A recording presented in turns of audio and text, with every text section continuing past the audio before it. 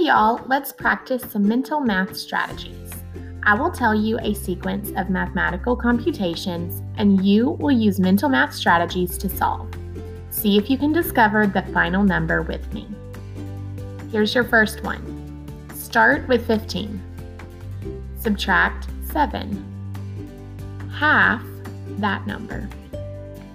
Multiply by 9. Round to the nearest 10. And then subtract 5. What number do you have? If you got 35, you're right. Let's play again.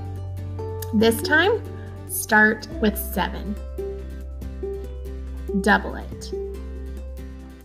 Add 3. Subtract 5. Add 14. Round to the nearest 10. Double that number. And finally, add 32. What number do you have? If you got 92, you're right. Now, can you make your own series? Try making up your own and play with a friend.